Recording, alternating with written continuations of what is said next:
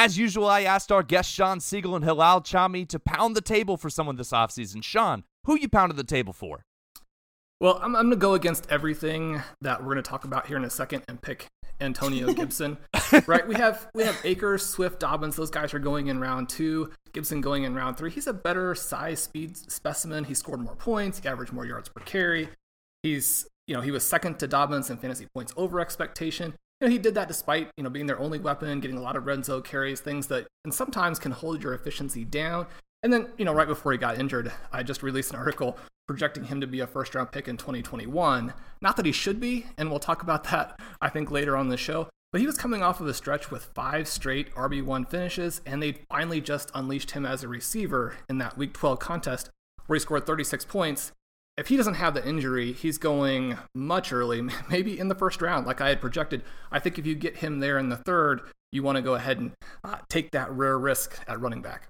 I love it, Shawn. Yeah, that guy, I thought coming out of school, I thought he would catch 1,000,000 balls his rookie season. I am ready for that to be unleashed. Hilal, how about you? Who you pounded the table for? The funny thing is, I literally had 2 players, and Shawn just took my first pick, which is Antonio Gibson. So luckily I had a backup player, which he also mentioned, J.K. Dobbins. Basically everything that we're looking for with someone like hit that average draft position. And I do think that he's going to get a lot more work a lot earlier on with TD upside. Lamar can't keep it up the way that he's currently going with his rushing volume. I think that they're finally going to have to shift gears a little bit, and Dobbins is the guy to do it. Awesome. You heard it here. Go get you some Antonio Gibson and some J.K. Dobbins. Now let's get to the show. Welcome, everyone, to the Most Accurate Podcast. I am your humble host, Brandon Niles. Co-hosting today is the always awesome Jen Akins. Jen, I hope things are starting to thaw out for you where you're at. How you doing today? I'm doing great. Actually, we were in the 60s here in Denver, so plenty of thaw out. It's fantastic, actually. I'm doing well. Thanks. Nice. I'm excited. We're going to go over some zero wide receiver, zero running back strategy today, which is going to be fun. As I mentioned in the cold open, we're excited to be joined by not one, but 2 awesome guests today. We've got Shawn, Siegele, and Hilal Chami to talk fantasy draft strategy, hit on some of the topics around the league that Jen brought. You can find Shawn on Twitter at @FF_contrarian and at the best website name in the world, moneyinthebananastand.com. You could read his stuff at RotoViz. He was the 2013 NFFC Primetime Grand Champion and is the first person I ever saw advocating for zero running back way back in the day. Shawn, thank you so much for coming on. How you doing today? Awesome. It's fun to be here. And, zero running back, I think we have so much now in the way of cliche with it. It's going to be fun to talk with Hilal and you guys about the different strategies, get some context. And the thing that I always really like to emphasize is that people should draft in the ways that allow them to win. They should draft doing the things that they're good at, and they should pick the players that they want. So, we'll talk about zero running back, zero wide receiver, how we think drafts should go. But the main thing is you want to draft your team the way that benefits you. I love it. Don't forget the eye on the prize. I like that. Excellent advice. As I mentioned, we're also psyched to be joined by Hilal Chami. You can find Hilal on Twitter at HJChami. You can find his stuff everywhere, including fantasyfootballking.com, Player Profiler, Battle Zero 2020. He's a big part of on Twitter. He's on the opposite end of the strategy spectrum as a big zero wide receiver advocate. Hilal, I sure appreciate having you today. How are you today? Thank you. That's the best introduction I've ever had. Love it. That's what I'm here for. Brandon's good like that. Yeah, I'm shocked. I want to hire you. Thank you so much again for coming. I wanted to kind of break the ice a little with a little segment I like to call Speed or Terminator. I'm a product of the 90s, and I remember my Terminator movies and my Speed movies. And this is where we select a player who had a breakout season last year, and we guess whether or not their 2021 sequel is going to be a hit like Terminator 2 or a bomb like Speed 2 Cruise Control. Jen, why don't you kick us off? Who is your sequel candidate, and what are you predicting? Well, my sequel candidate is falls in the speed category, the womp womp. I'm going with one Russell Gage. Not that he was a huge breakout, but I think ended up, let's see, he was wide receiver 37 in total half PPR points. So I mean, he was a 3+ for wide receiver, and I think it was kind of I think it was a momentary deal. I think this year, obviously, we got Julio back. He was only there for 7 games last year. You've got Matt Ryan is not getting any younger. The O-line's not great, and I think he's going to I think people are going to draft him based on that, and they're going to draft him as a wide receiver 3/4, and I think he's more in the 5-6 territory. I know in our never too early rankings on 4for4, John Paulson has him as wide receiver 64, and I kind of agree that he's definitely in the 50-60 range as opposed to the 30-40 range. Awesome. So you're saying that if you're expecting Russell Gage to be Keanu Reeves, you may end up with Jason Patrick. Exactly. Excellent. Hilal, did you bring someone a sequel candidate today? I've got one of each. So let's go with a Terminator sequel for Brandon Ayuk. Oh. Ooh. Go with your speed sequel. All right, speed sequel, Justin Jefferson. Ooh, these are both saucy and spicy. I like it. All I do is saucy and spicy. So I really didn't prepare as much stats to back it up. I feel a little outmatched here. But basically, I'm looking at where they were drafted, where people value them, and where they're going to end up next year. And looking at just distribution of targets, looking at schedule building and everything that we're going to see from the Vikings with Justin Jefferson. I really don't think that Dalvin Cook's going to miss as much time. I think that they're going to run the ball as much as they can. So just volume's going to go down in general. And then Ayuk, kind of the opposite. We never got to see a healthy Shanahan 49ers offense, and eventually we'll get there. Maybe. Yeah, we've got Justin Jefferson, never too early rankings, number 8 amongst receivers. And in our Dynasty Top 200, he is number 9 overall that George Criticos put out there. So I love it. That's fantastic. Shawn, maybe stepped a little on your Ayuk, but who's your guy? Yeah, so I pretty much guarantee that we're going to disagree later, but it is fun that Gibson and Ayuk were our guys here. Ayuk, 18.4 points per game, right, from week 7 on. Only Adams, Diggs, Hill, and Allen averaged more from that point. And, like he was saying, he did that all with a backup QB last year. And this is just on a handful of attempts, but he averaged 10.4 adjusted yards per attempt from Garoppolo. So Garoppolo did that, throwing to him. Only 6.1 from Mullins. And so, everything about that suggests that he has a floor that he can keep going from. He's a receiver who handles all the different areas. He's a very good intermediate threat and then a great run after the catch kind of guy. They're going to manufacture some targets for him too, and just looks like a true superstar. So when we're looking at all the different elements that you want for a guy to back up an exciting rookie season, Ayuk has what you're looking for. Definitely a game breaker. Seems like a kind of guy who can make big plays in that offense where they absolutely need it. Jen, are you buying Ayuk as well? It sounds like we've got 2 guests who are. I am, absolutely, yeah. He's up there. I don't know, I can't remember where his ADP is right now. If I look real quick in one of the best balls that I'm in, he went in the 4th, so I think a lot of people are buying him this season too.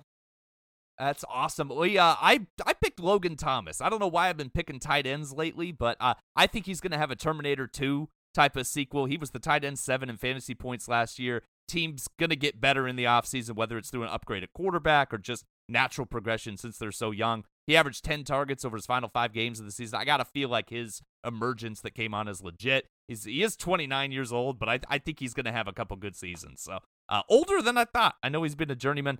Jen, you brought some news stories today, right? I do. I've got a couple for us. News story number 1. So okay, everyone right now these days, we're talking about trades with Deshaun Watson, trades with Russell Wilson. Are they going to happen? Well, me personally, my favorite quarterback to talk about is one Ryan Fitzpatrick. Yes. So he's come out and said that he thinks he can be a starter. He wants to play, right? So all the guy does is steal young quarterbacks' jobs, goes in there, busts out like 4 to 6 ridiculous fantasy, weeks, and then either gets benched or, whatever happens, right? So my question is this, right? So this season, whose young soul will he crush in 2021, and where will he go? We can start with Shawn. What do you think?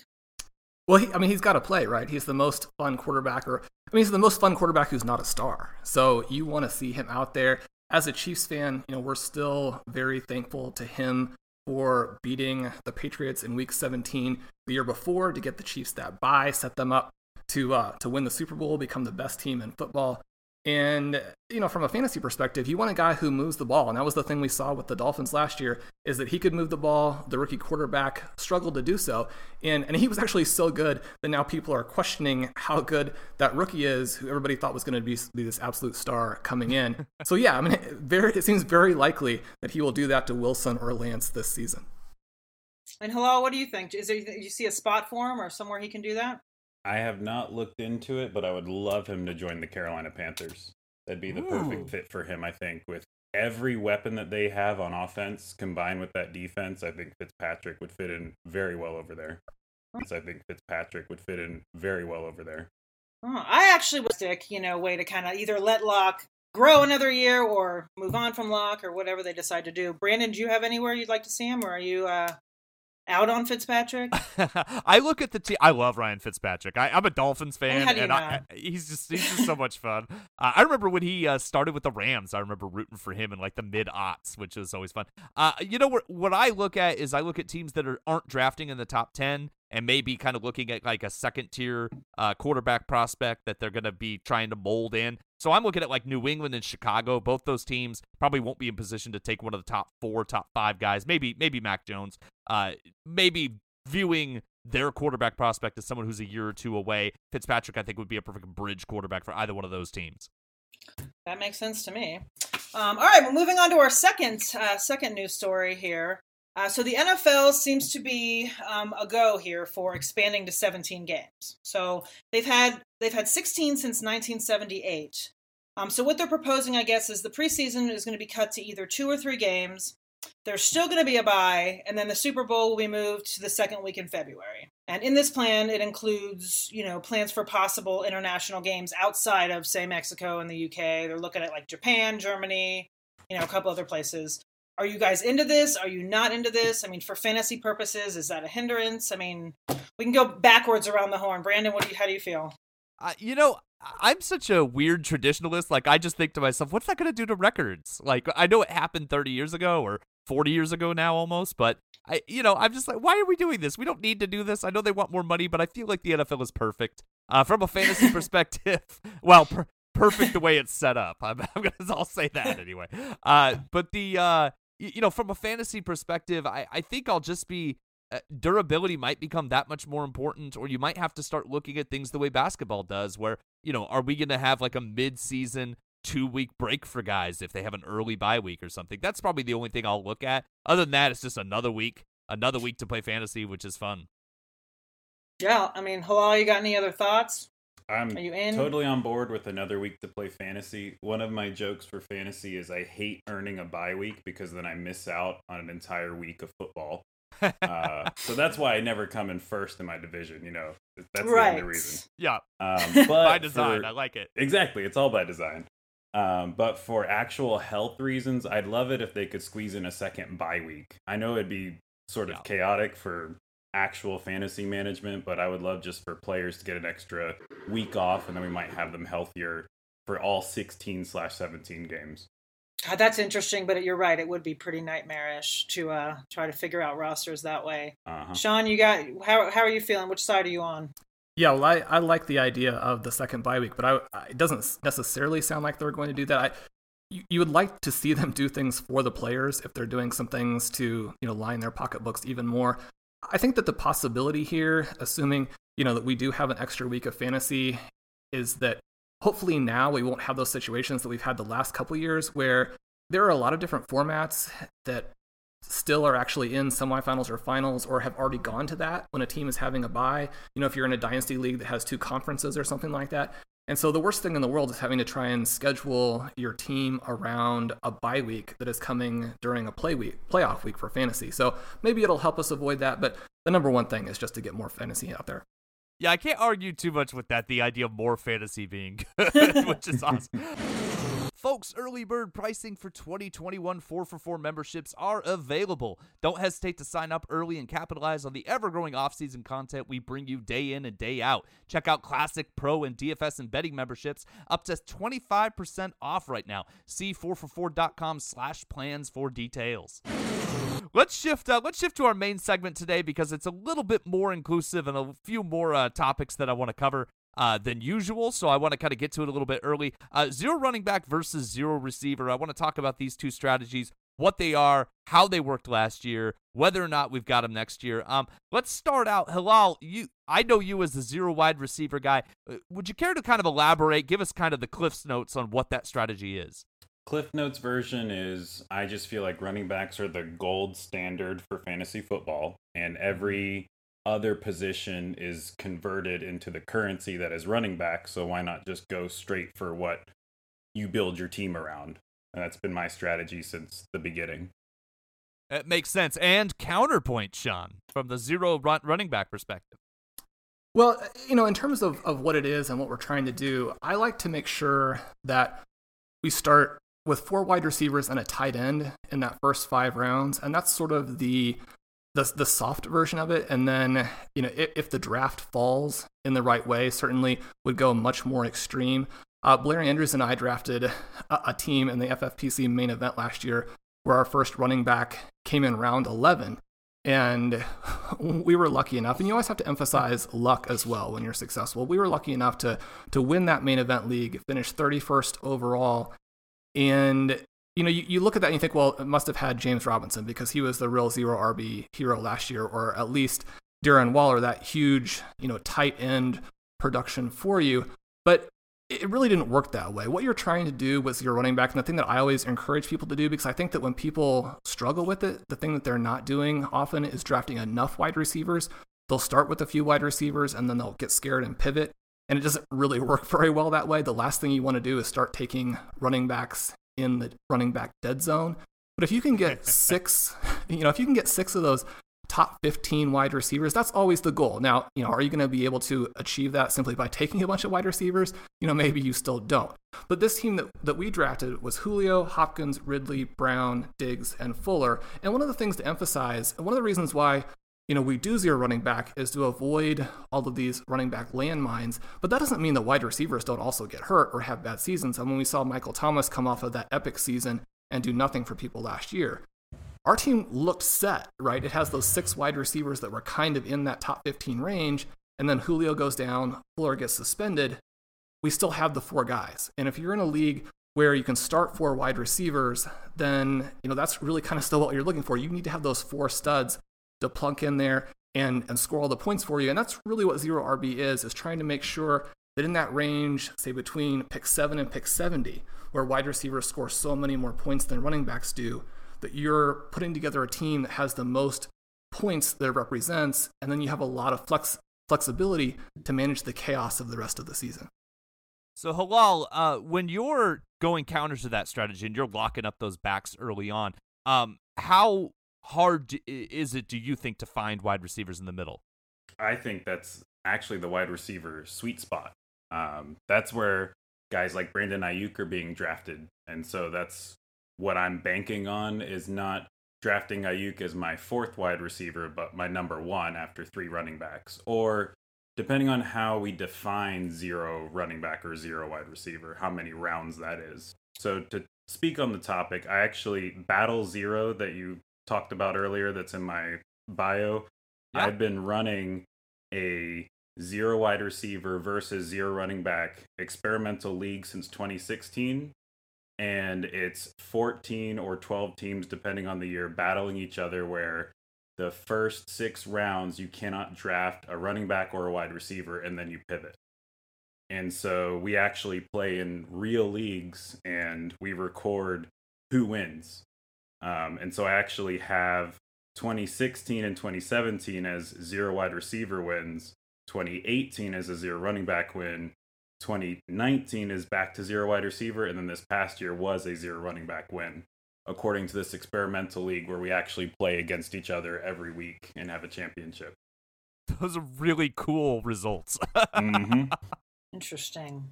Well, it's funny because when you're talking about this, I'm one of those weird people that's kind of a, namaste zen, let the draft come to me. I'm not a go in with one specific strategy. I mean, it depends, of course, on where you are in a draft. It also depends on, what type of draft you're doing, right? Whether it's redraft, best ball, that all comes into play. I mean, if you're in the front of the draft, you're going to lead towards running backs. If you're in the middle to late, then you're going to, so I'm one of those people that actually lets the draft come to me. I know there's not a lot of us out there. It seems like a lot of people feel like they need to plant their flag on one or the other. I'm kind of a both. It just depends on who's there. It depends on opportunity cost. It depends on, what you want to do. I mean, I will say I was looking a little bit. I just finished up a best ball article on roster construction, and I found it interesting that like the bulk of the top 12 scoring wide receivers last year came from rounds 3 through 5. So, what Shawn was talking about, what Shawn was talking about earlier, it's like if you want to do all that right there, that's where the bulk of them came from. And I know some people, think that the bulk, is in the 7 to 12 round, but at least last year, that's where those guys came from. So I thought that was kind of interesting. So that advocates like not pivoting away once you start with that to make sure that you gather them up, like what Shawn had mentioned. Exactly, yeah. One of the things that I think is kind of interesting, we hear all the time that wide receiver is deep, and I think that functionally that's not really the case. We have all this great information from these best ball leagues that have been going since 2015, or if you're looking at FFPC data from 2017. And one of the things, you go and you look at that information from 2015 through 2020, so you have a pretty decent number of years there. From round 7 to round 11, you have 52 slots with 0 or negative win rates for wide receiver selections. 8 are positive. Of those, all of them are just 0.1 or 0.2. By contrast, you have 14 wide receivers, or 14 running backs. By contrast, you have 14 that are minus 0.7 or more. So essentially, the wide receivers in rounds 7 through 11, it's almost all neutral or negative, but they're also getting crushed in a lot of those situations, and basically nothing is positive. Now, that doesn't mean that there haven't been any picks in that range that have been successful, but when you look at the 6 years together, it's very dark for wide receivers in this exact range that a lot of the running back heavy drafters are going for. And then conversely, you can get running backs a little bit later, I think, than what people realize. Pulling up the FFPC one for a second, for example, from 2017 to 2020, there have been 23 running backs with a win rate above 15%. 11 of them came from the top 80 selections, but 12 had ADPs outside the top 80. So I think that while both things can work, and certainly if you're a good drafter, and if Hilal is drafting for me and wants to go 0 wide receiver, someone like that, I have no problem with it. But I think that when we're looking at some of the rhetoric that's out there, it doesn't actually match what the data is in terms of wide receivers and running backs and what happens as you get later into the draft. Yeah, that's interesting. Do you think that there's a factor of like running backs get hurt, and more so than a receiver, a backup may step in and become an RB1, whereas like on a receiver, it's not often such a clear path? And I know it's changing a little bit, but do you think that's a factor? I do. I don't think it's the only factor, but it's definitely something that comes into play. And one of the things, when you look at these 0 running back win rates, you find that they're actually pretty crazy in best ball leagues. And that's surprising because normal redraft leagues should be better for running backs with the different kind of options, or better for 0 running backs, better for late running backs than best ball leagues because of the different options you have that you don't really have with a static roster. Yeah, I think that the major issue here is we have to start a lineup each week. And with a wide receiver, maybe you can stream off the waiver wire here and there in a regular redraft league. And in best ball, you're always going to get your guys, in the right order, obviously. And like he's saying, if someone gets injured, you just throw in the next best running back that doesn't work for wide receiver. There's no wide receiver handcuffs except maybe a couple in the league total, and they still don't ever produce the same as a running back would as a handcuff. So reviewing last year, Hilal, let's start with you. Your strategy, obviously, you said that you've been done a lot of research across the board on what's been working, and that last year was a 0 running back year. What worked for you last year, looking at all the leagues you probably were participating in the mocks? Like, what were some of the targets that panned out and some of the things that didn't, and would you have done anything differently? Let's see. As far as my favorite leagues, my favorite picks are still guys like Jonathan Taylor and Clyde Edwards-Helaire, even though they were busts for their ADP. They still did what I expected them to do from a non-fantasy perspective. A lot of my research involves offensive line, schedule, and trying to look at roster construction, scheme, everything. And so I had in a championship game Jonathan Taylor and play for me in one of my favorite leagues, but I still ended up losing because of just how the scoring played out. But I think that a lot of fantasy football is still luck-based, and just getting to the playoffs or getting to the championship game does mean a lot. And like Shawn said, I would let him draft me a 0 running back team as well, because there's just the funniest thing about Shawn and I is we had the same picks on our Antonio Gibson and our Ayuk, and then opposite, we're starting on opposite ends and already meeting totally halfway. So there has to be some sort of draft the right players, not the right position going on that we haven't quite figured out, when I'm literally saying the opposite ideal of what he's saying and we're picking the same players. That's pretty cool, so actually. That's just something I wanted to make sure I brought up before the show ended. But yeah, I got a little sidetracked. But yeah, I mean, it's tough to say. I do play on the Battle 0 League. I'll play 0 running back or 0 wide receiver, depending on, because we have to fill the slots. And I enjoy 0 running back as well. I mean, I won with James Conner in, what was that, 2019 or 2018? Because it really depends on who's the lowest ADP who succeeds at the highest rate. Is he a wide receiver? Is he a running back? I won with Michael Thomas in whichever year that was, 2016, I think. And so it kind of depends on who's the big breakout that year that it happens and what position they happen to be. That's a good point. And Shawn, you brought up James Robinson a little bit ago. You said that the positive winners from the 0 running back perspective, you would assume had to be James Robinson, but you said that wasn't really the case. What did you find more frequently?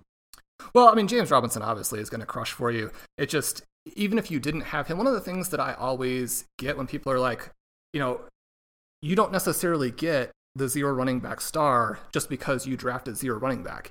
And my counter argument would just be like, yeah, and you also don't get Christian McCaffrey unless you have the 101. Yep. I mean, you don't just get to have the people that you want. And so one of the things that I did last year, and I think that is important if you're picking toward the end, is that if you chase points at running back, I think you're going to get crushed most of the time. One of the articles I wrote looked at the different pairings that you could get from running backs and wide receivers late in the first round. And based on our range of outcomes tool, which does historical sim score types of things, our Win the Flex tool that Blair Andrews will have ready again soon, looks at how players score by position based on where they're drafted.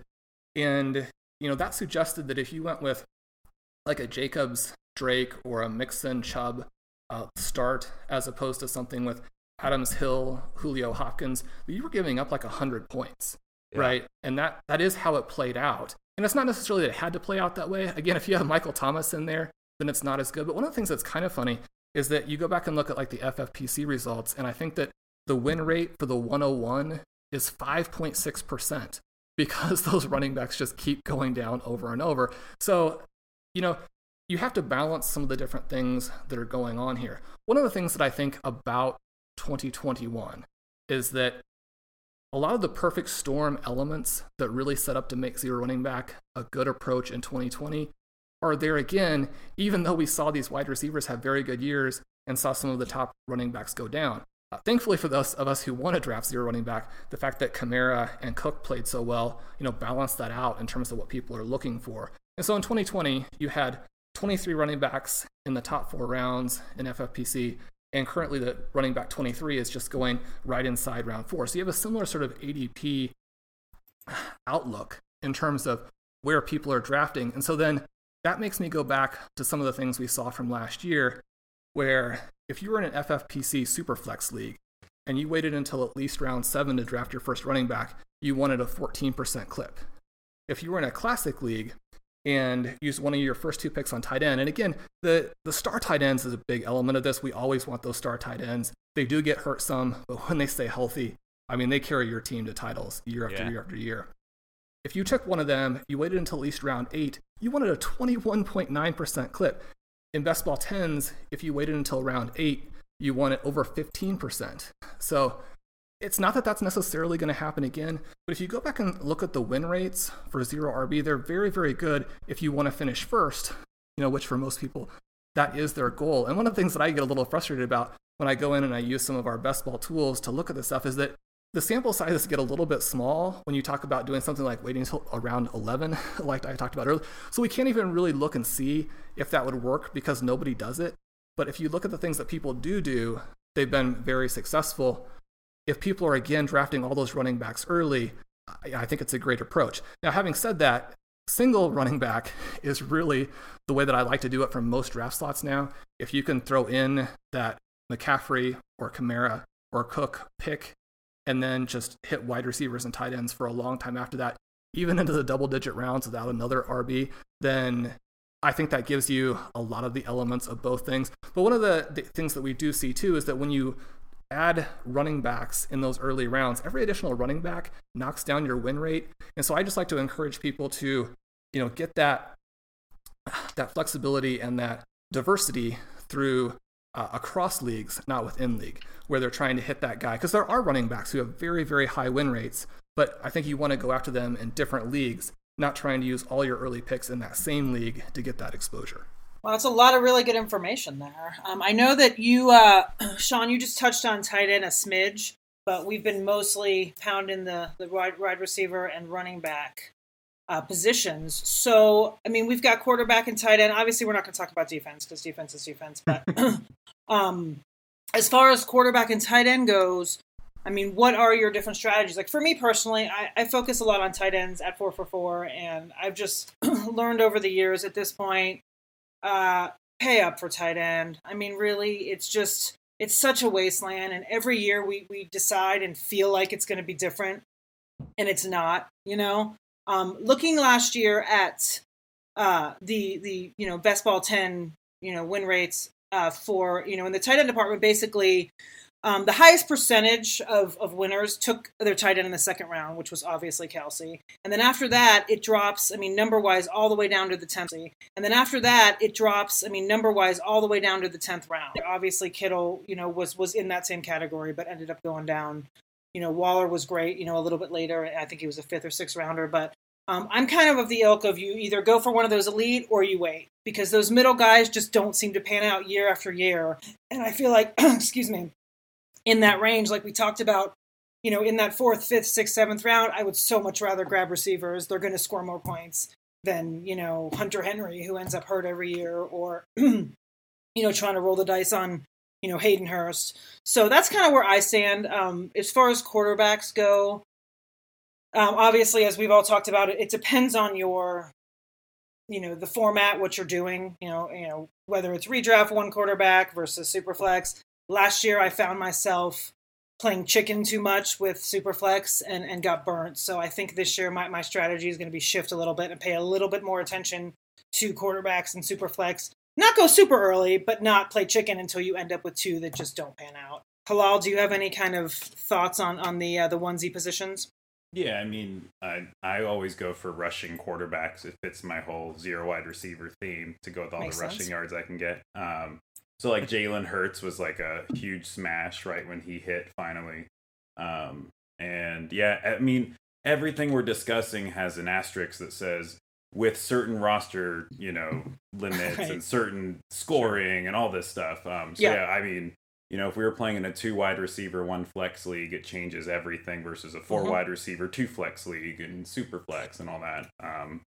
PPR versus half PPR. I don't play in any points per carry leagues, all that stuff. The Scott Fish Bowl changes everything every year. And I find that if I play just one thing, it's something I'm pretty confident about. Any tight end premium league makes me go even deeper at tight end and totally ignore the position because you're bringing and boosting the entire position, even the bottom ones. And so the competitive advantage you get with Kelsey and Kittle still is in play with guys like Kyle Pitts or Adam Troutman who are going to blow up the league this year, that kind of thing. So Yeah, because rookie tight ends always blow up the league. Exactly. I love that idea. It's coming Yep. this year. This is the year. I have third-year tight end problems. Like every year I look at third-year tight ends that haven't done anything, and I'm like, ooh, give me some Drew Sample. Ooh, Kahale Waring? He hasn't seen the field. Give me all that. Like, it's a problem. It's a problem I have. Shawn, where do quarterback and tight end kind of fall in your strategies? Well, tight end is it's so crucial to have those stars. And one of the things that's kind of funny, if you look at some of the FFPC Superflex results, which really actually does change up the dynamic even at some other positions, which you wouldn't guess. It actually minimizes running back even a little bit more. And if you look at some of the win rates for, say, taking 3 tight ends in the first 10 rounds, it's kind of crazy. I think quarterback is interesting because, every year there's a strong reaction to whatever happened the previous year. I won't necessarily even say overreaction because sometimes the reactions are things that you need to do to adjust your approach. You're getting new information. You want to take that information in. Quarterbacks, like Hilal was talking about, you have now this potential for just really extreme scores from a handful of players, and you probably want some exposure to that. I don't know. I mean, you saw win rates from early quarterbacks that we haven't necessarily seen for a while. And now people are thinking, well, late round quarterback is done. I don't know that that's necessarily the case, but I do like to have some of that exposure. And I think that it works kind of nicely with zero running back because if you're set at the wide receiver position and you're looking at the running backs there and you're like, okay, well, the running backs we have, I mean, I love the guys from rounds 7 to 20, but just honestly, a lot of times the guys in rounds 10, 11, 15 are similar to the running backs in 7, 8. So when you're looking at it right there, you don't have to force a running back pick if you just kind of like them all, don't need to have anybody. You can get some exposure to, say, a Deshaun Watson. Now, that exposure is going to be more expensive even this coming year because of what happened last year, and so we'll see how that works. But I think that one of the nice things about zero running back is it is flexible to try and get a little bit of exposure to those stars if you want to. Agree, and I'm with Hilal just kind of going after the rushing production from the quarterbacks, which luckily is more and more quarterbacks now and again. And I'm with Jen in that I'm going to be eyeing quarterbacks earlier than usual. Normally, I'm like a 10th round guy, but I played a little too much chicken last year, and the only leagues I did well in are the ones where I grabbed like Josh Allen in the 5th and 6th. So yeah, I'm with you there.